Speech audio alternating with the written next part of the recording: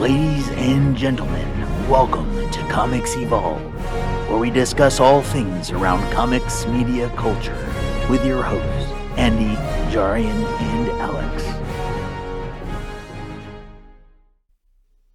Welcome to Comics Evolve with myself, Jarian Gibson.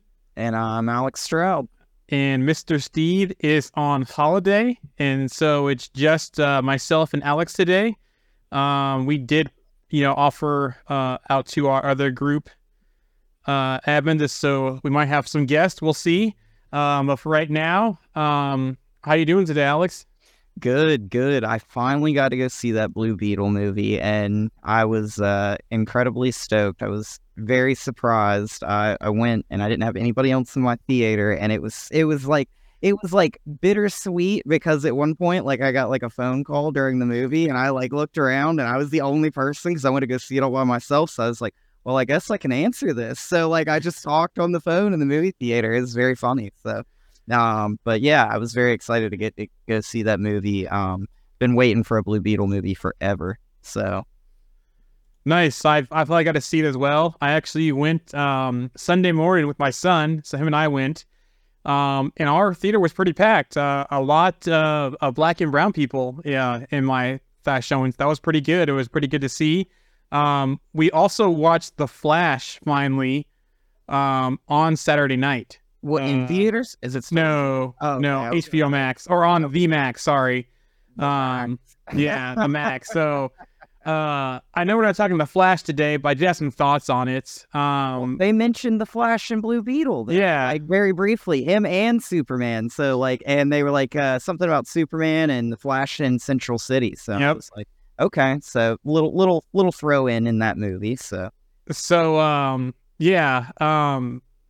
was kind of what I expected. I thought the standouts in The Flash were Michael Keaton and Sasha Calle. I really liked how she did the Supergirl in that one.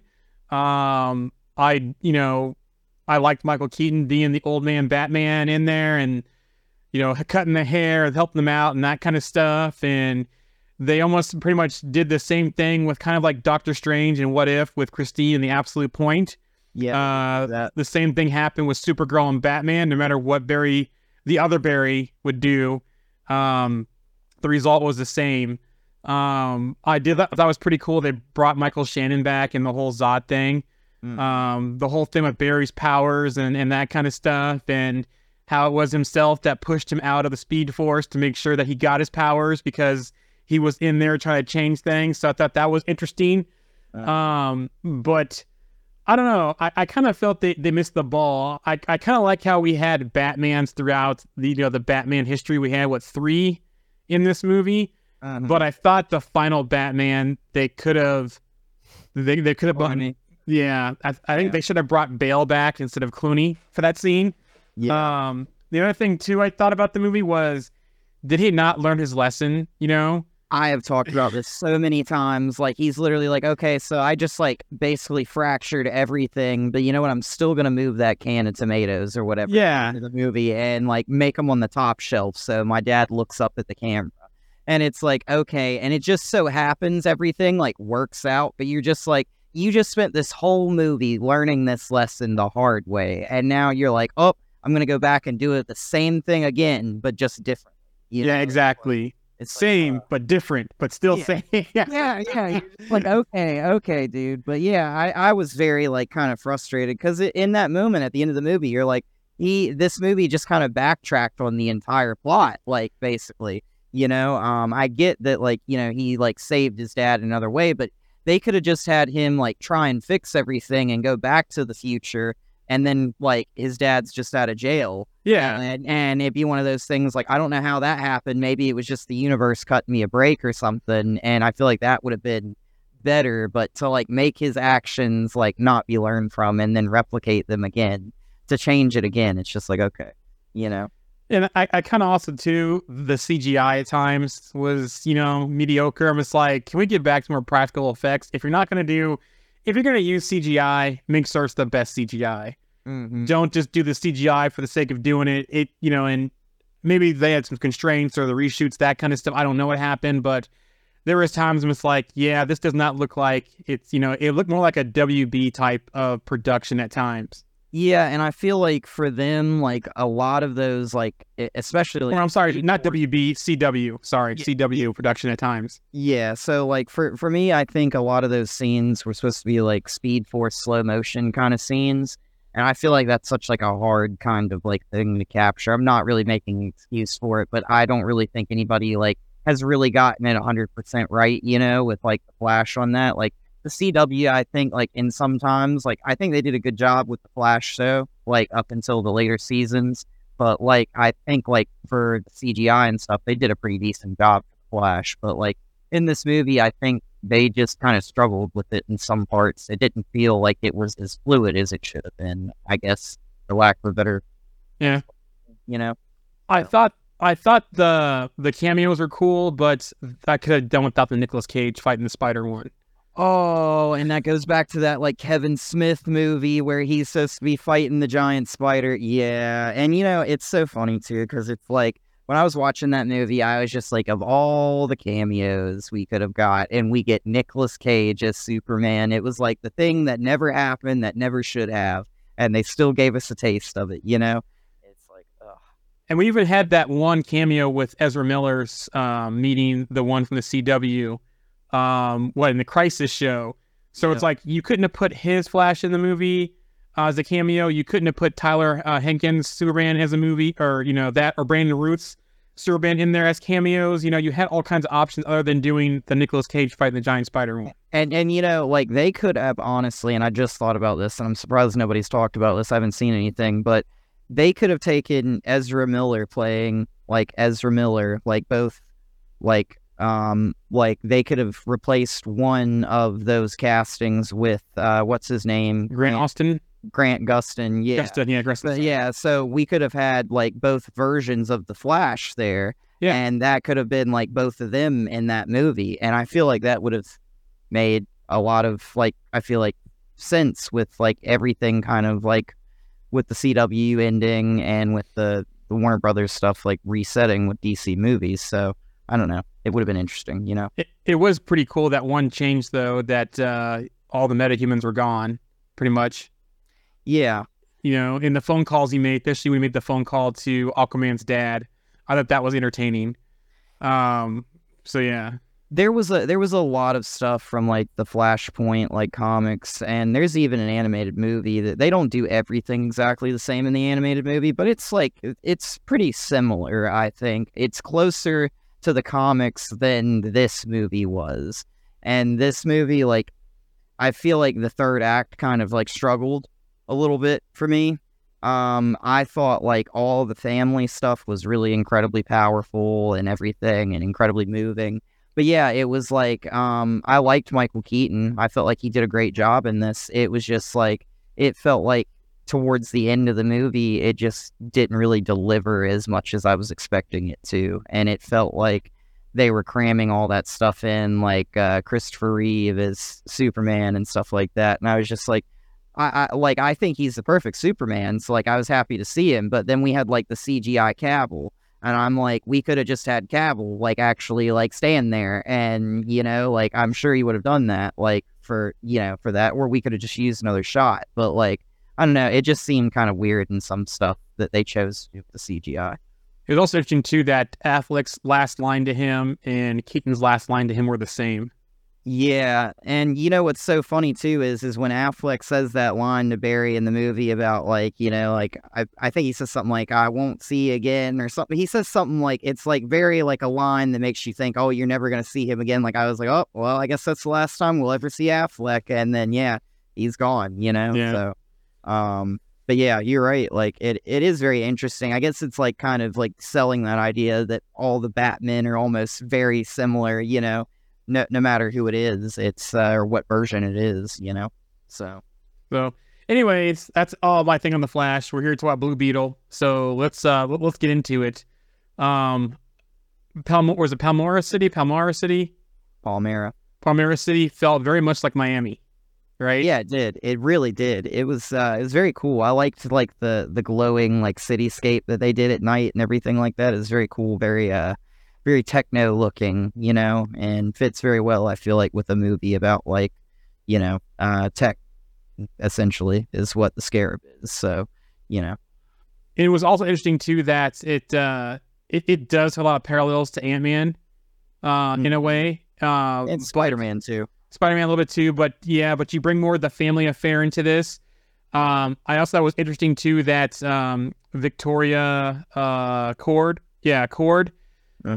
she kind of felt like Darren Cross-ish, even at times when she saw the OMAC. The OMAC had the similar colors to the Yellow Jacket suit in those renderings they showed.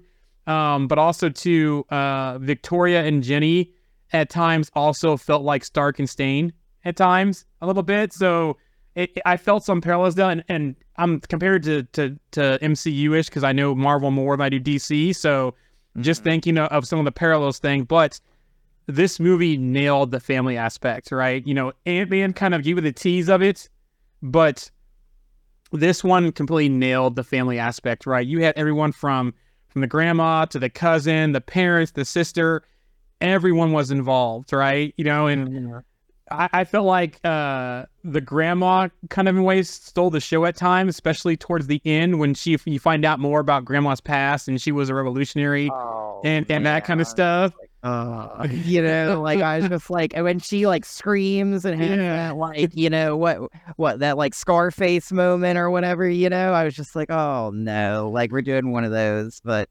yeah, I mean, I did like, I really like George Lopez. I don't know why, but like I've always like sort of like been a fan of his. Like I used to always go to sleep at night and wake up with him and his family jumping on trampolines. Yeah, the George Lopez show. Yeah, yeah, we watched that. So like I used to always end up watching like the George Lopez show all the time. So like I've always liked George Lopez, and he's funny. So like him being in this movie, I was kind of like, I don't really know if I'm gonna like him being in this movie. I just didn't really like picture him being in the Blue Beetle movie, and I thought he did a really good job. Like I enjoyed him. You know?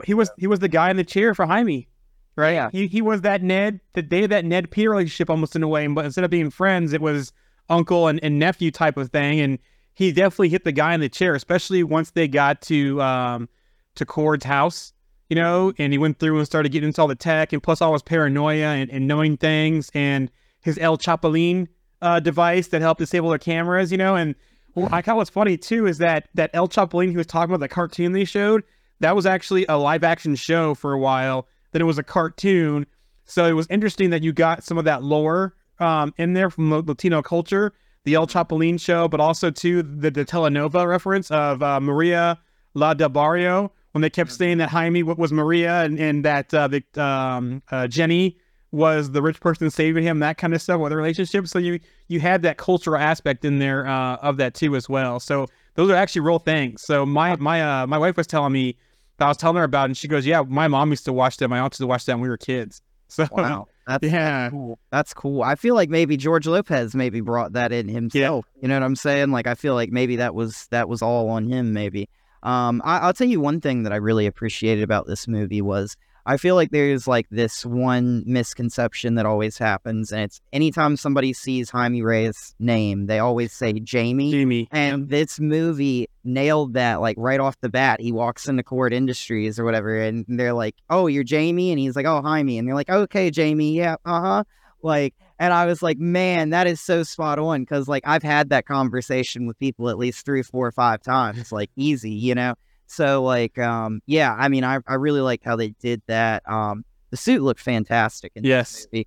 I know a lot of people were like complaining about it, but I think they did a really good job too with a lot of the CGI. Some of the movements would be like kind of quick and kind of blurred, and they were in the dark, but they used like the red glowing suit, like contrasting the blue glowing suit, everything to kind of help with that. I think that looked really, really good from that perspective. I love the way that suit looks, so seeing it in live action, like I was stoked about that. So I've always been a big Blue Beetle fan. Yeah, it kind of felt like if you're coming into this and you don't know Blue Beetle and you know more of some of the other movies, that his suit kind of felt like a mix of Ant-Man, Venom with a little Green Lantern, right? Especially when it said anything you can imagine you can do, you know, and that's kind of a little bit Green Lantern as well.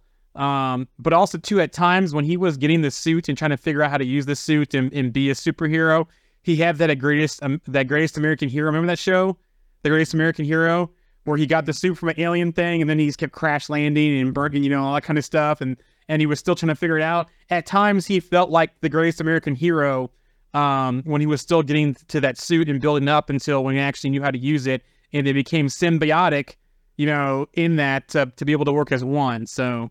Yeah, I will say this though, one of my biggest problems in this movie was I felt like they flipped it backwards, like the wrong way, and it was the scene where like he wants to kill Carapax and the suit stops him. I felt like the suit should have been wanting to kill Carapax, and him's like fighting to stop it, and I felt like that scene was just kind of reversed a little bit, because like the Scarab should have been like, because like earlier on it was wanting to like neutralize like all threats and everything like that, and that's kind of like the like Kaji Da is kind of one of those things where it's like every time I always see it, maybe I'm just like tainted by Young Justice, but like like I always hear it talking in that voice like kill, kill, kill, like it just wants to kill everything, So like him like having the suit be like, no, you're making the wrong. I was like, all right, like maybe we didn't do that right, and I didn't like that, but I thought that they did a really cool scene there, though, because, like, Carapax is kind of this, like,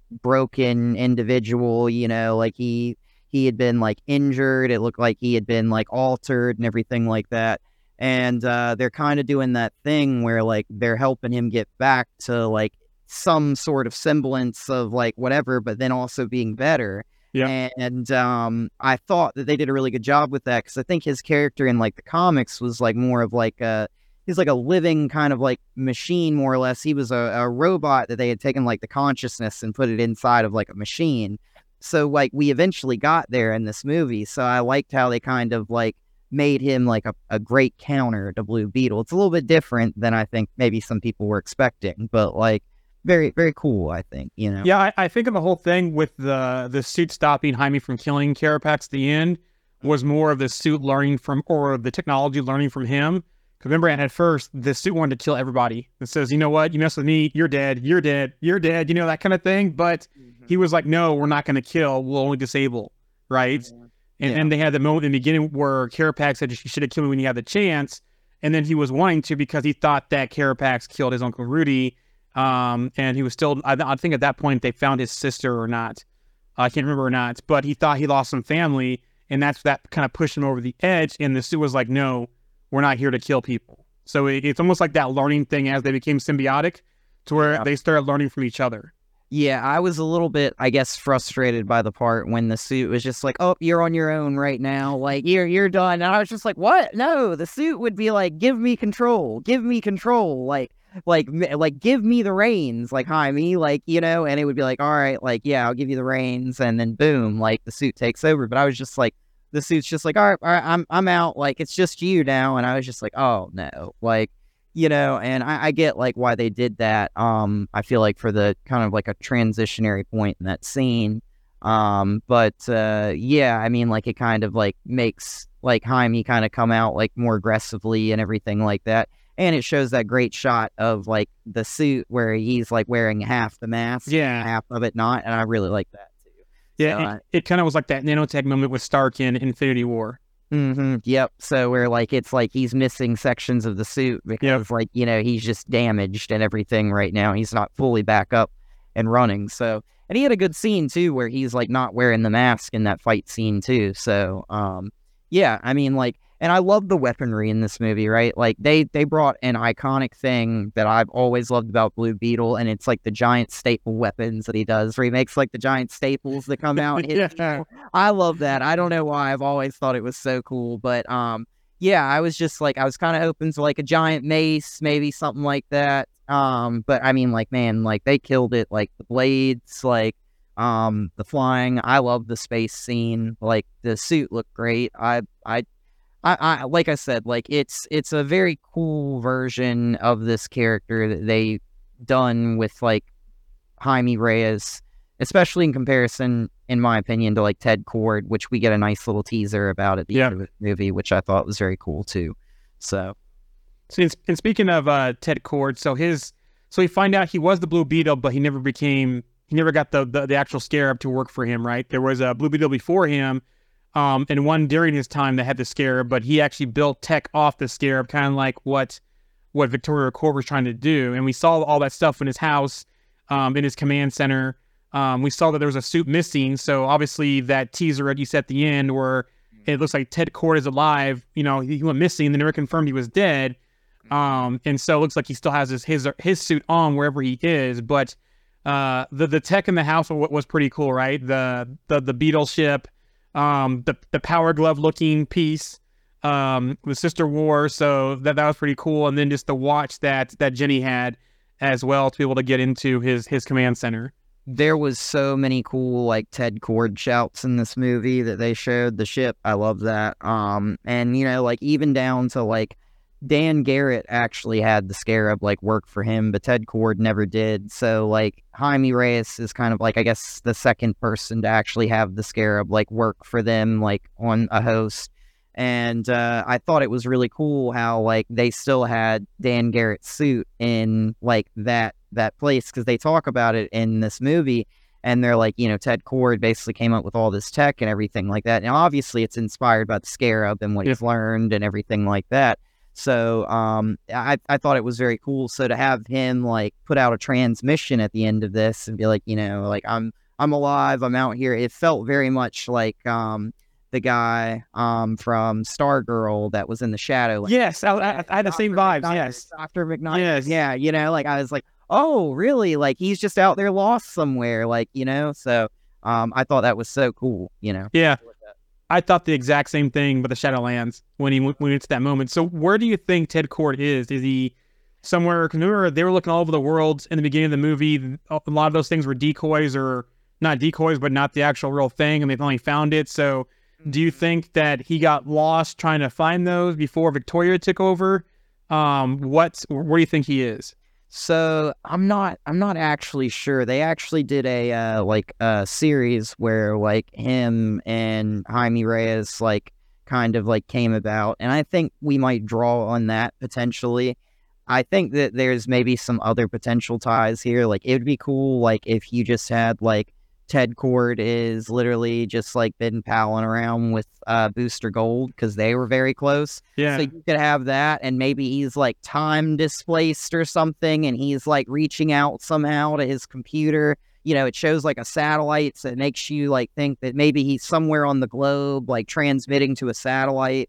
Like for me, I feel like this is setting up maybe a potential second project where like we have Jaime Reyes go and save the second Blue Beetle from a bad situation, and we have Ted Cord come back, because like it's that idea in this movie. George Lopez even says that he's like, like this guy was an old superhero, like he wasn't like Superman or like some of these other people, but he was still a superhero, because Ted Cord is more of just like a guy who builds tech and like punches people and stuff. He's not really anything like too crazy. So yeah, I mean, like, but him and Booster Gold have a really great relationship, so I would like to see that. I think that would be kind of cool to have maybe him and Booster Gold be somewhere. He could be hiding from somebody. Maybe he was hiding from his sister or something. But I mean, like, he should have been in charge of Cord Industries. So, like, maybe there's a small part of me, like, when they found the scarab, maybe he had hid it there. Maybe they could explore that a little bit. Maybe, like, he hid it there and was in hiding himself.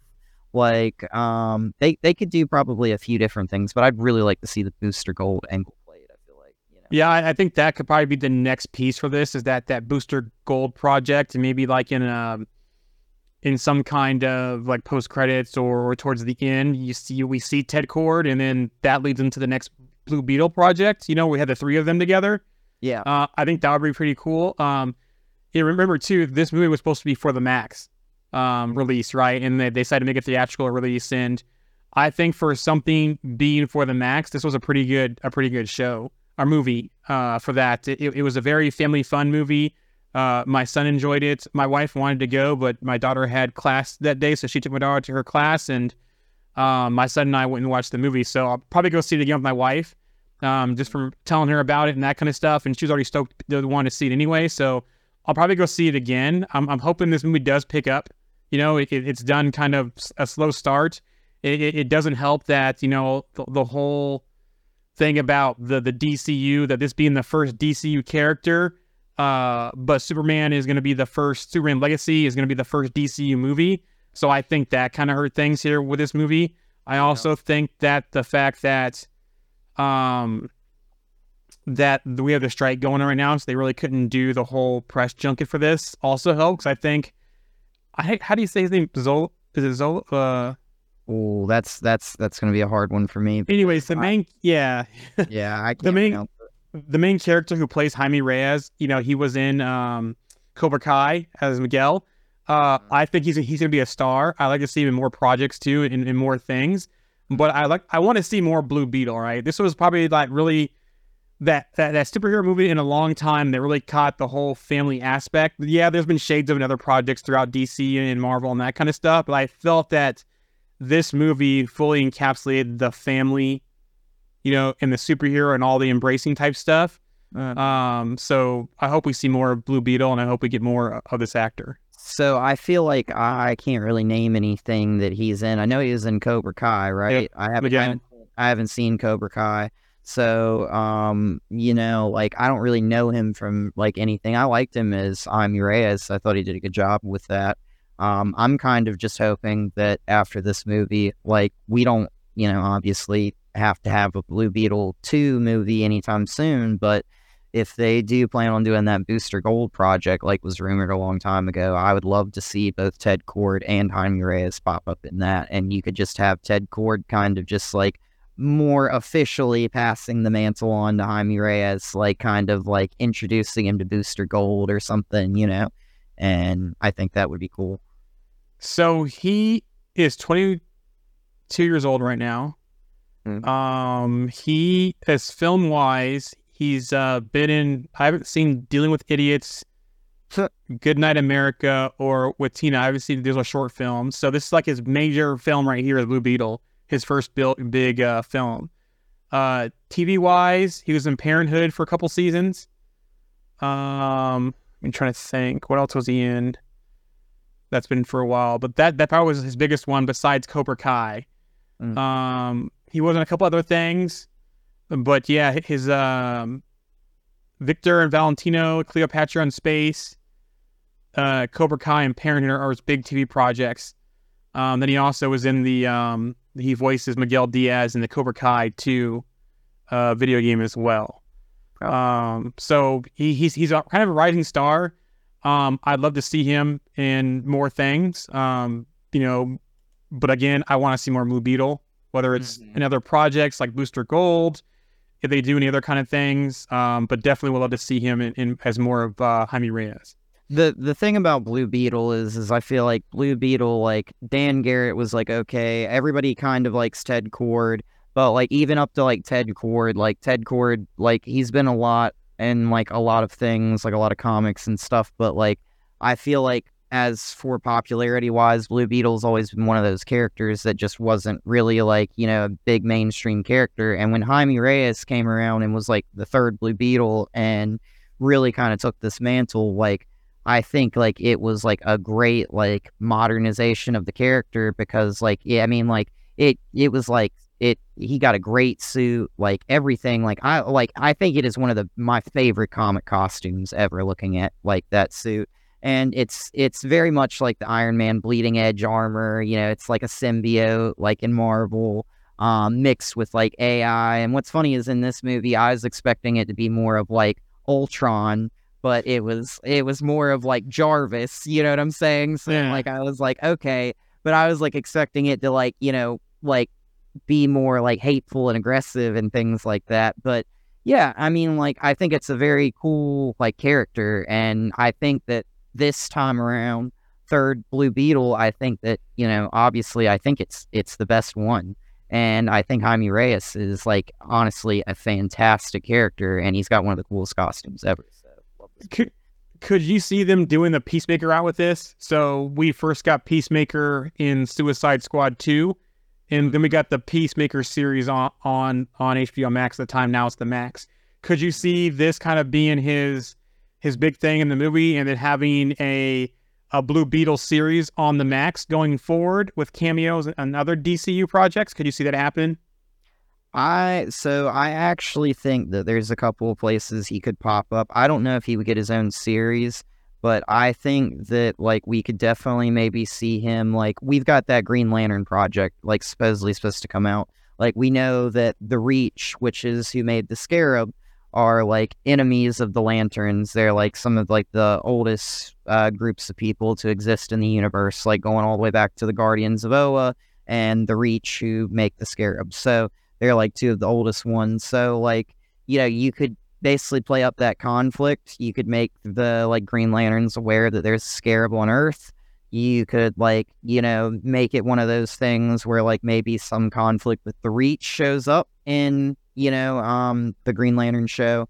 We just had that like scene in the movie where we were talking about this with the ring, where you see what looks like a green like burst of energy. It is, The yeah. Scarab, yeah. So like, like it's one of those things where it's like they kind of hint towards it in the movie already. So I don't think that it's like too ridiculous to say maybe we see it somewhere like a Scarab or maybe another Scarab. It doesn't have to be, Jaime Reyes as Blue Beetle. So maybe we see like something else in the Green Lantern show. There's a few different places I feel like we could maybe potentially see this. Booster Gold being another one, But yeah. And just to confirm what Alex was talking about that we talked about earlier is that in the opening sequence of the movie, you see the Scarab bump into a green light and the light goes off somewhere else. Well, director Angel Manuel Soto confirmed that a Green Lantern appeared in the opening sequence. So that green burst of light you see is a Green Lantern in space. Mm-hmm.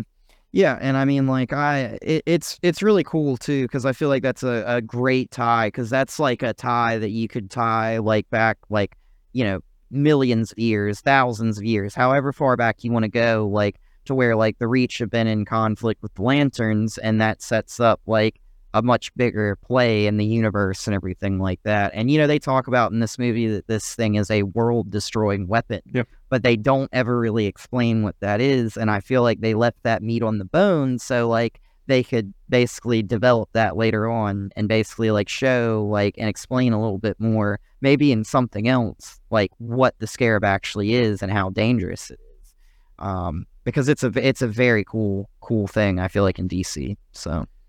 Yeah, I think a character like this and then seeing characters like Booster Gold coming out, I think are more welcome, especially traditionally with DC kind of focusing more on the big three, which is Batman, Superman, Wonder Woman. Seeing more of these different characters out there, I think is a good thing. Yes, we're getting the Flash. Yes, we got Aquaman. Yes, we got Suicide Squad. But I think this might be, I don't know, if you see how with Gunn kind of run the show now, coming from what he did with the Guardians of the Galaxy, and then maybe building out a team with Blue Beetle and Booster Gold, maybe some other things, this could kind of be a good thing in his wheelhouse for a different type of project for him to kind of make kind of front and center of different characters. Yeah, and I feel like Booster Gold and Ted Kord is like something that would make like a great show, and I feel like that would be right in his realm because they've got a very funny, like ridiculous kind of like take jabs at each other and have a very humorous relationship. But I mean, like, even with Jaime Reyes, like, you could have Jaime Reyes I didn't actually think we were going to get Ted Kord, to be honest. Like, I thought it was going to be something maybe touched on until the end of this movie, and I thought we would maybe go straight into, like, Jaime Reyes with Booster Gold in the Booster Gold show. But now that it seems like we're built up to the idea that we might get a Ted Kord at some point, I feel like that adds, like, even more depth to what's going on, and, they briefly touched on Dan Garrett in this movie as Blue Beetle. Yep. And they like basically explain, like he's a professor. He basically found the Scarab and everything, and he gave it to Kord and everything. And I felt like a lot of the accuracy, for the most part, like in this movie, was like spot on, like comics wise. Like the story was like pretty spot on for the most part. There were just like some minor details, but like for like Dan Garrett, for Ted Kord, like all that, like everything was majority like pretty accurate, which I liked. So very cool. Before we move on to talk about the general news and rumors, any closing thoughts on Blue Beetle? Yeah. I'm really interested to see what they do with this movie. I'll be really surprised if they don't do something with this character. I mean, we know that like Shazam is now in the future of DC, the Suicide Squad, like other characters. I mean, we've got what's his name, Weasel, that's going to be in that TV show. It's going to be like the first TV show of the new DC universe, I think. Yeah, I mean, I think that even if this movie doesn't come out and do $300 million or anything like that, I don't understand why they would not keep Jaime Reyes in the DCU. Like, they need to keep rolling forward with this character. Love this character. And yeah, I mean, I think it would just be a big missed opportunity if they kept Shazam. I think that this movie should definitely stay in there because they could do so much with this character. You could have him, like I said, pop up in Booster Gold or Green Lanterns or something, or you could have you could even do something and it'd be just a little tiny Easter egg, but you could have on that Paradise, what is Paradise Lost? Is that the name of the Mascara? Yeah. So you could have the Amazons look up in the sky and see the scarab fly through the sky and crash or something on Earth or something. You could do anything.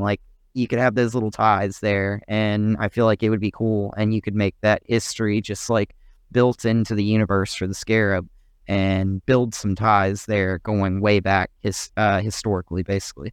So that's my hope.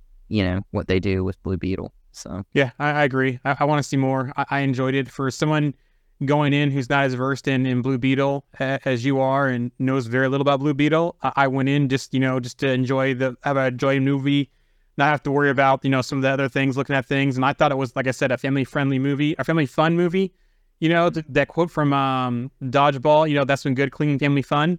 But yeah, we enjoyed it, and it had the whole feels of the family stuff, and just seeing this young person who's kind of the family's kind of down the outs. He's trying to find a job, just trying to do right by his family to help them out. Kind of comes in this position, becomes one with the scarab, and just to kind of see the evolution in the movie of them together and the whole Ted Core technology type stuff. I want to see more. Mm-hmm.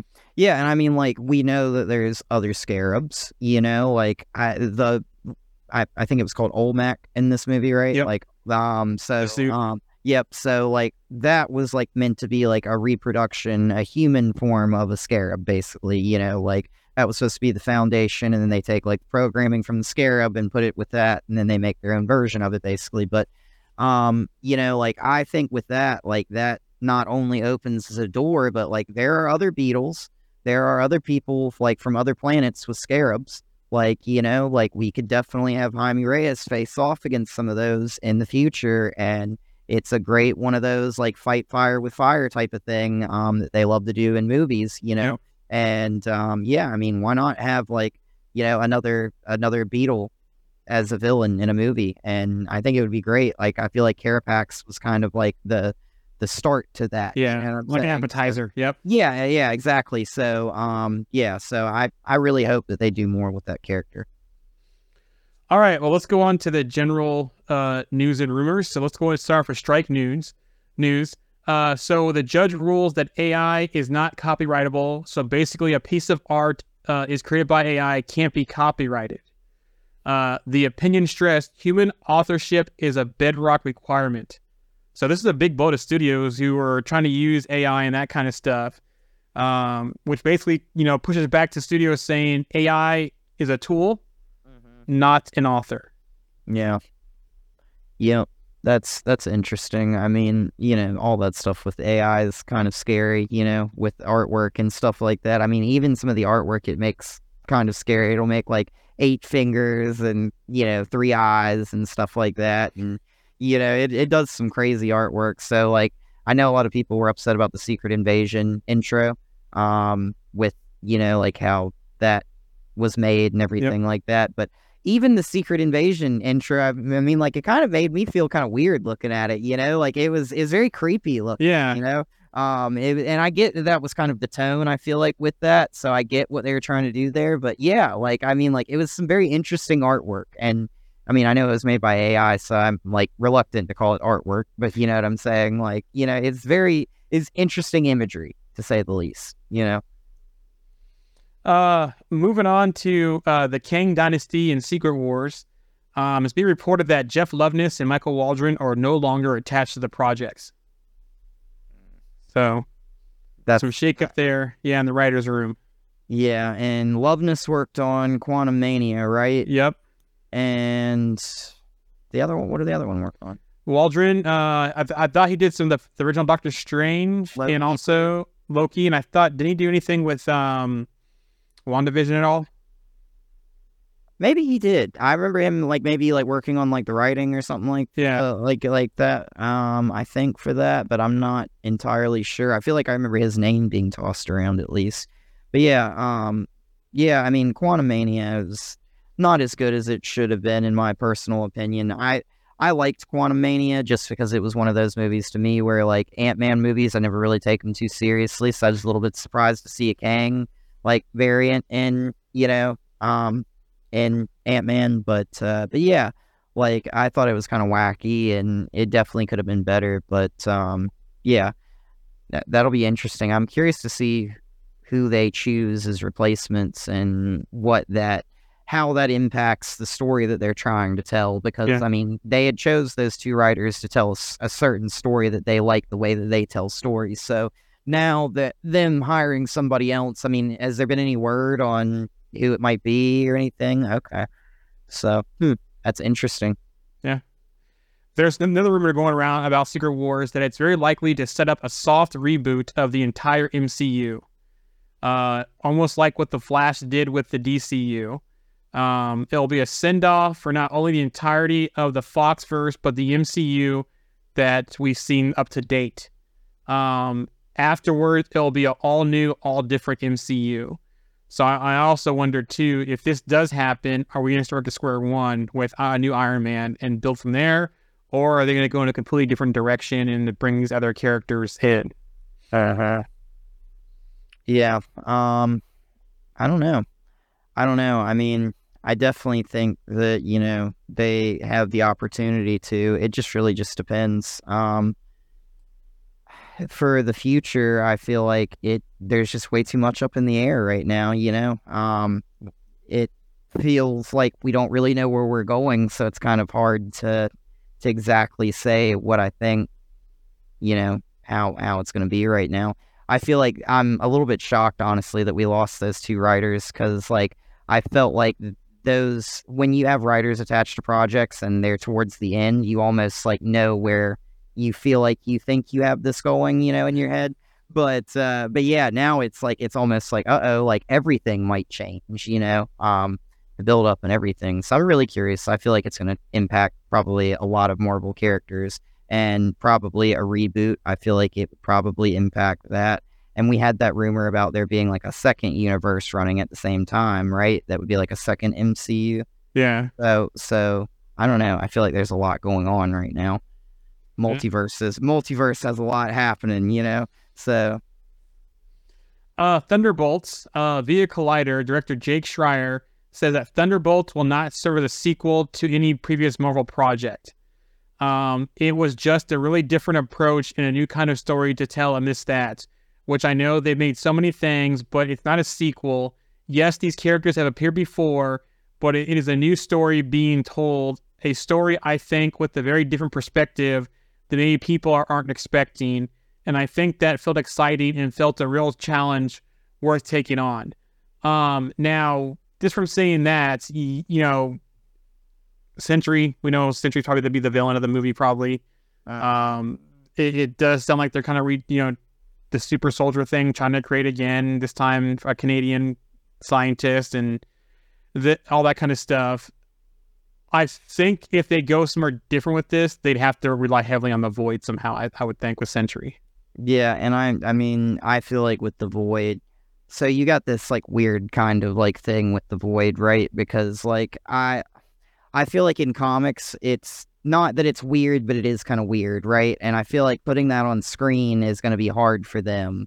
So I feel like one of the best ways for them to almost do the Void would be to make it a split personality, make it one of those things where you see John Walker, you hear the high pitch and it's he snaps, it's a little bit crazy. Make the Sentry have that, but instead of the high pitch, it's just like him snapping and becoming the Void, and then like snapping back, and I mean, like, I feel like it's really hard to do that character. There's some characters I feel like that are very like hard for them to put on screen. That would be very like that would look good and be well. But yeah, I mean, I definitely would do something like that. I feel like so do we still have what's his name? Steven Yeun. He's supposed to be a Sentry. That's what it seems like right now. Yeah. Yeah. So I mean, like, maybe they could do that with him. Maybe have him play multiple personalities or something, kind of get that Moon Knight kind of thing going on. And it'd be very interesting, I feel like. I also wonder if they could kind of do it like Unicron in Galvatron type thing, where he kind of like kind of spaces out and goes to like talk to Unicron, and Unicron's threatening him and making him do his bidding. I wonder if they could do sort of like that too, as well as an idea, but I don't know. Mm-hmm.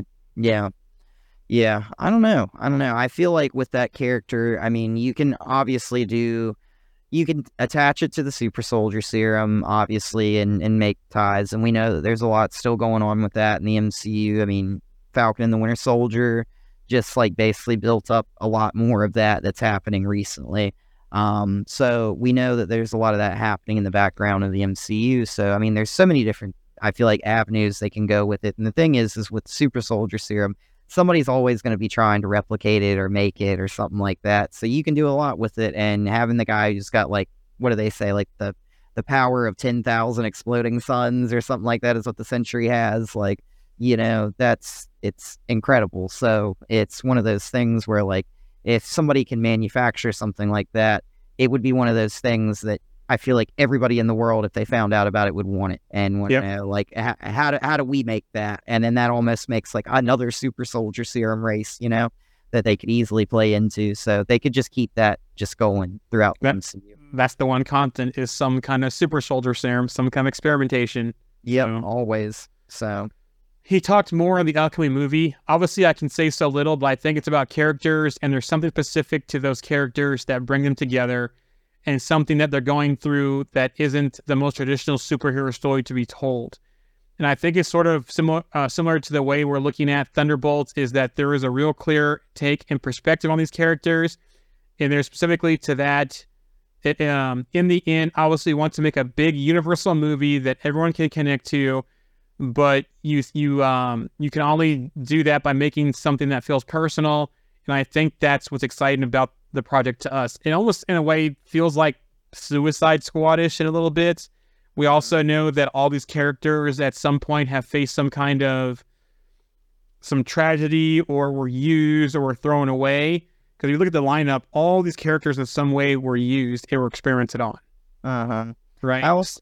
I also kind of feel like it's like one of those situations where it's like, hey, let's take all the super soldiers that we know of and we have, and see if we can pit them against another super soldier that's like maxed out, and see how all the other super soldiers fare as a team against this one, because it's like one of those moments where you're like pushing the bounds. You're trying to see probably if they do the Sentry in that movie in the Thunderbolts, like what can he do?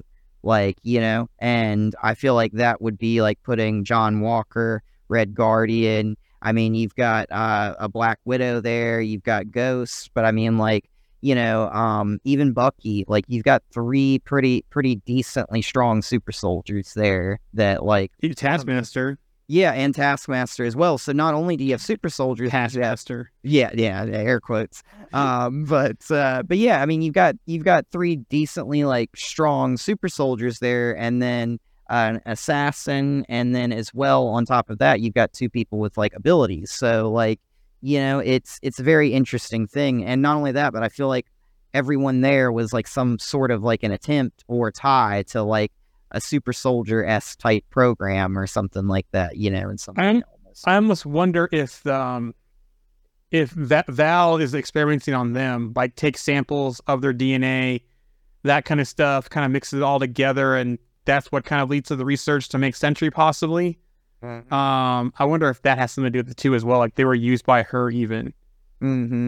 Yeah, I feel like there's gotta be, like, I mean, we know, like, Bucky, we know Captain America, like Steve Rogers, we know U.S. Agent, Red Guardian. We've got Blonsky, who had the super soldier serum. We've had tons of people, and not only that, but like Blonsky had like gamma radiation mixed with his. So we've had different, like, I guess you could say versions, like mixed with like other things, like different exposure. Cap had the Vita rays. I don't think everybody got the Vita rays and stuff like that. So like, like you kind of have this interesting thing where they've had different variations and different outcomes almost of the super soldier serum. And like John Walker kind of just like took his and snuck it and took it, so like it's been different. So I feel like, they have a real chance to figure out maybe who's the most potent one, like who's the strongest one, and figure out like delivery system and stuff. And I feel like that's what the Sentry will be, is like those results. And I think you're right. Maybe they took the blood of those people and like started working, like trying to figure out like the best way to do it and how to maximize everything. Some Thor news. There was some buzz around Thor 5 this week, which turned out to be, it was more hypothetical. But it first was said that the official movie book for Thor Love and Thunder, that Thor 5 was already being planned. And then Taika Waititi reveals that the villain will be more powerful than Hela in this. The quote was, "What is left to do to him? It gotta be something that feels like it's carrying on with the evolution of the character, but still in a very fun way, and still giving him things that come up against that feel like they're building obstacles that he has to overcome. I don't think we can have a villain that's weaker than Hela. I feel like we need to step up from there and add a villain that's somehow more formidable." Later on, Variety came out and said it was a hypothetical, nothing currently in development. Now, if they were to do a Thor 5, they could almost do a Dark Reign / Chaos War storyline. They bring Hades, Pluto into the mix, because we saw a weakened Zeus at the end of Love and Thunder. We saw that he created Hercules. We saw that he was an omnipotent city. You could have Hercules after Thor because of what happened to Zeus. Before Hercules and Thor team up. Maybe Hades kills a weakened Zeus, takes over, or destroys the omnipotent. This is my notes I typed down for this. Destroyed the omnipotent city parliament pantheons, or have them in chaos, which set off Hercules. Hercules and Thor have a big fight before realizing that they team up to defeat Hades to restore balance among parliament pantheons. This would build on what we saw in Love and Thunder. So I think that if this were to happen, they could do this. It's like, why else would they introduce Hercules in the closing credit scene not to have him? And Hercules at one point could become the new Thor of the MCU once we kind of move on from Thor. Yeah, I mean, we're definitely going to be robbed if we don't have a Hercules versus Thor fight at some point, Like, I feel like that's like almost a requirement. When you introduce Hercules in a Thor movie, we have to have them fight at some point. So I feel like Thor 5, like, probably would be where that would happen. And then at some point, like you said, maybe we lose Chris Hemsworth as Thor. We have Hercules like kind of like fill that spot. I feel like Hercules, I mean, that Thor Love and Thunder kind of set up him coming to Earth, right? Like, so we know that's going to happen. We know Asgard's on Earth. So I feel like it's just coming. It's only a matter of time, basically. So yeah, so hopefully we get something like that. I'd love to see that Thor Hercules fight. Wonder what they're going to do with Zeus after what happened, so you kind of can't, you can throw away some things, Love and Thunder, Love, for example, but because we have basically, between Love and Gaia, we have two overpowered people in the MCU right now, because she basically has Eternity's powers, or there's a reincarnation of Eternity, and Gaia has the Harvest. So right now, we pretty much have two overpowered people in the MCU. You could kind of not have to worry about the Love situation there. It's basically Thor on a solo journey, him versus Hercules, and then him and Hercules have to fix whatever. They come together to fix whatever happened because of Zeus being weakened and omnipotent city and all that kind of stuff. Mm-hmm. So, yeah, I mean, like, like, I don't know, but like, I really want to see Beta Ray Bill at some point. I've kind of like, I guess, set sail on those hopes of that actually happening. I feel like we've had it teased a couple of times. Guardians. Yeah, I think we saw Corbinites in one of those. I know his face is on the side of the building in Ragnarok. Yeah. Like, I like, maybe it's just a Corbinite. It may not be Beta Ray Bill, but I feel like we've had that teased a couple of times. Like, And I really want to see that character. And I think it would be cool to see that character maybe as like an enemy at first of Thor and put that in a Thor movie. I don't know if like maybe like you could have like him and Thor beef it out, or maybe like him and Thor and Hercules beef it out. Yeah. Somehow. That would be kind of cool, you know? But like, yeah, I mean, like, I hope that character doesn't get tossed to the side. I was a little bit surprised we saw Hercules. I guess not really, but like, I guess personally that we saw Hercules before we saw Beta Ray Bill. I was just expecting to see that character so much earlier by now. And who knows? We know the Grandmaster is still out there, correct? Out there around somewhere, and maybe he could set off. Beta Ray Bill after Thor for taking his champion. You know, definitely. So, the Marvels news via Total Film. Director Nia DaCosta shares that Monica Rambeau definitely has a wound that she finally gets to address in the Marvels, and that's going to be what's happened with Carol and Maria. For a child to lose their aunt, then to see their aunt has been popping to Earth every now and then, that can really create a wound. She also addressed Kamala and Carol's relationship. Kamala is the youngest who hasn't had the experience of living with this older sister, but idolizes her. Carol's a bit jaded at the beginning of the film, but Kamala reminds her how amazing she is. And I think that Kamala is probably going to be the bridge that helps Monica and Carol kind of come back together. I think Kamala is going to be that bridge, just to see that. She also talked about Kamala Khan. She's going into space, dealing with crazy space emperors. But the thing I love about Kamala is her belief in people and family. Even in the midst of being around Captain Marvel and out of her depth, she's preserved her strength. Now, that quote says around emperors. So is Dar-Benn, is she basically the emperor of the Kree Empire in this movie then? Who's the main villain? So that's interesting. And speaking of family aspects, I said that about Blue Beetle. The Marvels, Kamala Khan, Miss Marvel captured that family aspect on the MCU side very well too also. It's also been reported that the movie is 98 minutes, which would be the shortest MCU film to date. 1 hour and 38 minutes. Yeah. That's interesting. I wonder why it's so short. I don't know, right to the point, no fluff. I like it. Yeah. So interesting. I mean, I feel like we've already built so much up over time between the first Marvel's movie, between Miss Marvel, and between Secret Invasion. We kind of put some pieces together already for this film. And so maybe we can kind of fast forward. I hope we do get the answer of the Bengal and the Kree arm and that kind of stuff. I also hope we get some more context of Carol and where she's been, how she's popped back to Earth. But then also, too, kind of the rise of Monica from S.H.I.E.L.D., from S.W.O.R.D., into Saber as well. I really hope that we didn't get, like, less movie time of the Marvels because of Secret Invasion. Like, if that would be very disappointing to find out that they're like, oh, Secret Invasion, like, plays, like, into this, so we cut that movie, by X amount of time. I feel like I'd be very disappointed to find that out, just because, like, I felt like leading up to the Marvels, I was a little bit more worried after seeing Secret Invasion than I was, like, going into the Marvels, not seeing Secret Invasion, and I don't know why that is, but it was just, like, one of those things where I feel like we see Nick Fury in the trailer for the Marvels leading up to it, so we definitely knew he was going to survive. I just thought that things would be a little bit different at the end of Secret Invasion leading into the Marvels, I suppose.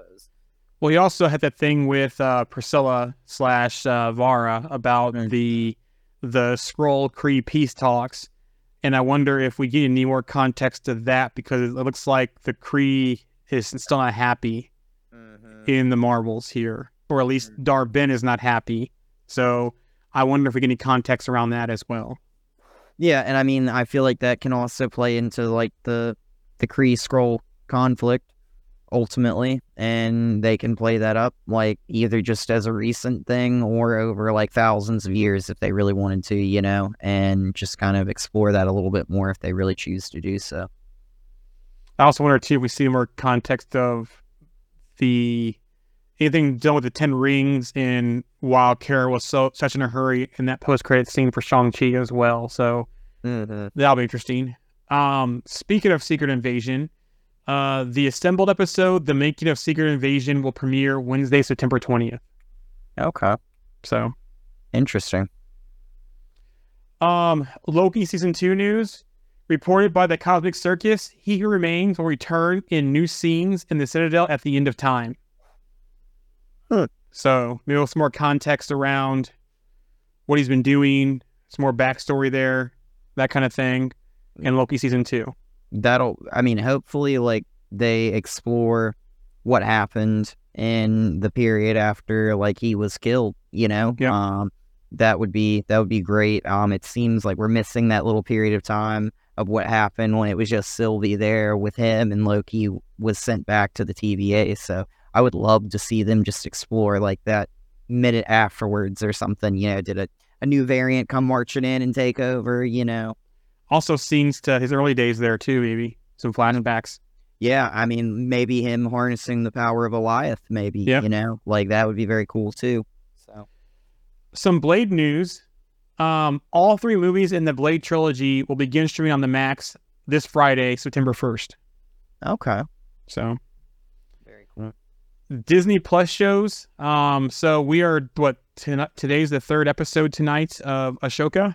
So Ahsoka episodes will be dropping weekly on Tuesdays at 9 p.m. Eastern, 6 p.m. Pacific. I have not watched Ahsoka yet. I'll probably wait till the end and just binge watch it. And of course, we'll have a recap, probably that Mark on for that too as well, of Ahsoka. Loki season 2 drops weekly on Fridays at 3 a.m. Eastern, 12 a.m. Pacific time. So Loki's gonna be Fridays. All episodes of Echo will drop on Wednesday, November 29th at 3 a.m. Eastern, 12 a.m. Pacific time. Okay. Percy Jackson and the Olympians, which I just finally got a trailer for recently, that will premiere on December 20th. Really? Mm-hmm. That's sooner than I thought it would be. Wow. MCU is going to get some Blu-ray releases, so we're getting some physical media releases of some of the MCU shows. Loki season 1 will drop September 26th. WandaVision season 1 will drop November 28th. Loki will have bonus features such as designing the TVA, the TVA orientation, a gag reel, deleted scenes, and an assembled episode as well. Also, The Mandalorian first 2 seasons are getting a physical release as Blu-ray and 4K with a steel book also. So it looks like they're finding other ways to make up some of that money gap. It looks like by giving fans some physical things they can collect. It's just like the steel book, right? Like, it's not like anything. That's so interesting to me. Like, I feel like, you know, I feel like there should be more than just like a steel book with some collectible content in it almost. I don't know. Just me. We are getting a D23 this year. So Walt Disney Studios showcasing of their upcoming movies at D23 will take place on September 10th at 10:30 a.m. to 10:45 a.m. Eastern. It says it's going to be new trailers, teasers, announcements, and much more are expected. I don't think we're getting a Fantastic Four cast. I don't think we are. Yeah, probably not anytime soon, to be honest. I feel like they're going to drag that out. I mean, let's be real. That's going to be something that I feel like with Fantastic Four, they need to really sit down, figure out who they're going to use, and really get a good cast together before they probably announce even probably one of the cast members, because they have to make sure that they can all like work together and I feel like be the Fantastic Four. So I don't know. I'm telling you, with Shaq been doing it and Shaq been having history on It's Always Sunny, just put the Always Sunny cast in there. You got 4 of them. You know, Charlie can voice the Thing. Dennis can be Mr. Fantastic. You got Matt can be Johnny, and D can be Susan Storm. So, you know, I think that like they could do some fun stuff. Like, if they really wanted to, up until Secret Wars, we don't necessarily have to have like a new Fantastic Four, in my opinion. They could just bring back like Chickless and random people from like other Fantastic Four movies, you know, and they could do that and just substitute that in until like they reboot everything, I'd be probably pretty happy with that. And if they could do is basically when they root everything, start off the very first film, Fantastic Four, the first family, because they are the first family. Start off with them. They brought all kinds of people into the lights, introduced to their comics. The Inhumans, Namor. You can keep going on with different people they've come into. So you could do that, and that's actually a great idea. So yeah. And as far as new trailers, with the strike going on, what do you think they're going to do? Star Wars wise, I don't think we're going to see anything. MCU wise, I don't know. What we're going to get as far as new trailers? Could they do? Could they announce like a new Halloween special for like Man-Thing or The Witch's Road or an Agatha trailer? Yeah. Could they do sorry, not New World Order, but Illuminati? What's Captain America's movie called now?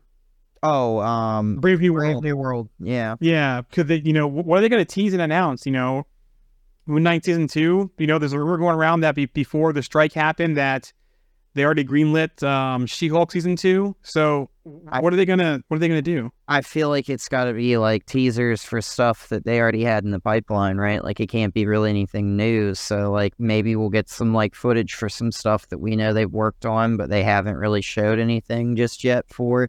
Like maybe some like Brave New World footage, like like they'll give you Marvel's like, trailer. Yeah. I mean, like maybe we'll get like an extra minute and 30-second trailer of the Marvels, or like they'll give us like some extended trailer or something. Loki? Maybe. No. Yeah. Loki. Yeah. Yeah. So maybe like a little something for Echo too. Oh yeah. Finally, a trailer for Echo that they showed at SDCC. I guess they showed footage there. So maybe some Daredevil news. Yeah. So, they have a few options I feel like they could just use, especially with something like Echo. I mean, you basically got like, they're going to release it all at once anyways. So like they could like pump out a trailer, I feel like, and kind of push that. And they could do like an extended trailer for like 3 minutes or something and try and do something like that. I feel like maybe that would be beneficial. I don't know. I mean, they could surprise us with a Fantastic Four casting. I doubt it's going to happen, but it could happen. They need to get moving on something. Yeah, and I feel like, honestly, I would like to see something out of, like, Blade, and just tell us something, like, something's happening. Tell us an idea, like, what your plans are, like, what the villain's got, like, where you're going with this, like, give us, like, a little bit more. I think that would be great. But I feel like maybe we just get like older news, like maybe elaborated on more, maybe, Do we get a Deadpool 3 footage, maybe? Maybe. Some kind of tease on Deadpool 3, maybe? Or Ryan Reynolds doing some kind of skit with Hugh Jackman in the costume, maybe? Yeah, or maybe we get like some like Deadpool in the TVA, like teaser or something like that from, something, maybe him meeting Loki or something, like, they could do something like that, but who knows? Yeah, I mean, like, I feel like we're in kind of like a weird spot here between everything that's going on and how that impacts like the marketing of everything and them trying to like push stuff. So I don't really know what they can and can't do. So it's kind of hard, I feel like, to really kind of lean one way or the other there. Or Nova or Ghost Rider news. I don't know. Yeah. I mean, like, they don't really have to, like, I feel like, show anything for those. They could just be like, hey, here's, like... Our new timeline, logos.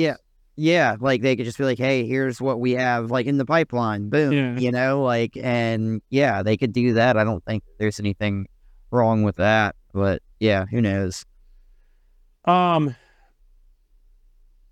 the Flash news. It ended its theatrical run at $268 million worldwide. The budget was around $220 million. It is now streaming on the Max as of August 25th. And I actually watched it this weekend. So, the other one, so there were some Blue Beetle news that James Gunn came out and did say, I can't wait for audiences to meet Jaime Reyes. He'll be an amazing part of the DCU going forward. So that's a clear hint. We have some Batman, the Brave and the Bold stuff. Basically, there were rumors of John Krasinski Like people were like tweeting pictures of John Krasinski and Batman, that kind of stuff. There was rumors going on that he was going to be the DCU Batman for the Brave and the Bold. James Gunn addressed him via social media. He's saying that the DCU's Batman has not been cast yet. He said, we don't even have a script, and there's a strike happening, so no casting, which made me believe that we're not getting Fantastic Four casting for D23 either. The DCU's Batman is first expected to appear in Andy Muschietti's The Brave and the Bold. Yeah. Interesting. Scott Pilgrim, the series will be on Netflix, the new animated series, on November 17th. There's actually a trailer out now too as well. All the original cast is back to voice them. So Chris Evans, Brie Larson, Jason Schwartzman, Aubrey Plaza, Michael Cera, everyone's back to voice the characters for this. So interesting. Barbie news. It hits a milestones here this last week. It is now Warner Brothers' highest grossing movie ever at the domestic box office. It has also become the highest grossing movie ever worldwide. It's also the highest grossing domestic movie of 2023. So there you go. We have some Monarch Legacy of Monsters, which will be on Apple TV. This is going to build on the recent films of Kong and Godzilla versus Kong, or those films. It's be like a monster movie kind of type thing. Yeah, they're built their MonsterVerse type thing. So it's going to be a 10-episode series on Apple. Appears to take place after the 2014 Godzilla film that left San Francisco and his disastrous state, as well in the 1950s, following the early days of the mysterious Monarch group. So basically, the one with Elizabeth Olsen and Pietro, her brother. Aaron Taylor Johnson. Yes, their movie. So that started. So we had Godzilla, then we had Skull Island, then we had Kong vs. Godzilla. Okay. So it's going to basically follow that movie. But in a fun twist, the show will feature a military officer named Lee Shaw across both time periods. So we're going in the past, in the future. Here's the fun part, though. Wyatt, who is basically John, U.S. agent, John Walker. Oh, Wyatt Russell. Yeah, Wyatt Russell and Kurt Russell, his father, will play the same character, right? So Wyatt's going to be the earlier one, and Kurt is going to be the older one, playing the same army officer in different eras.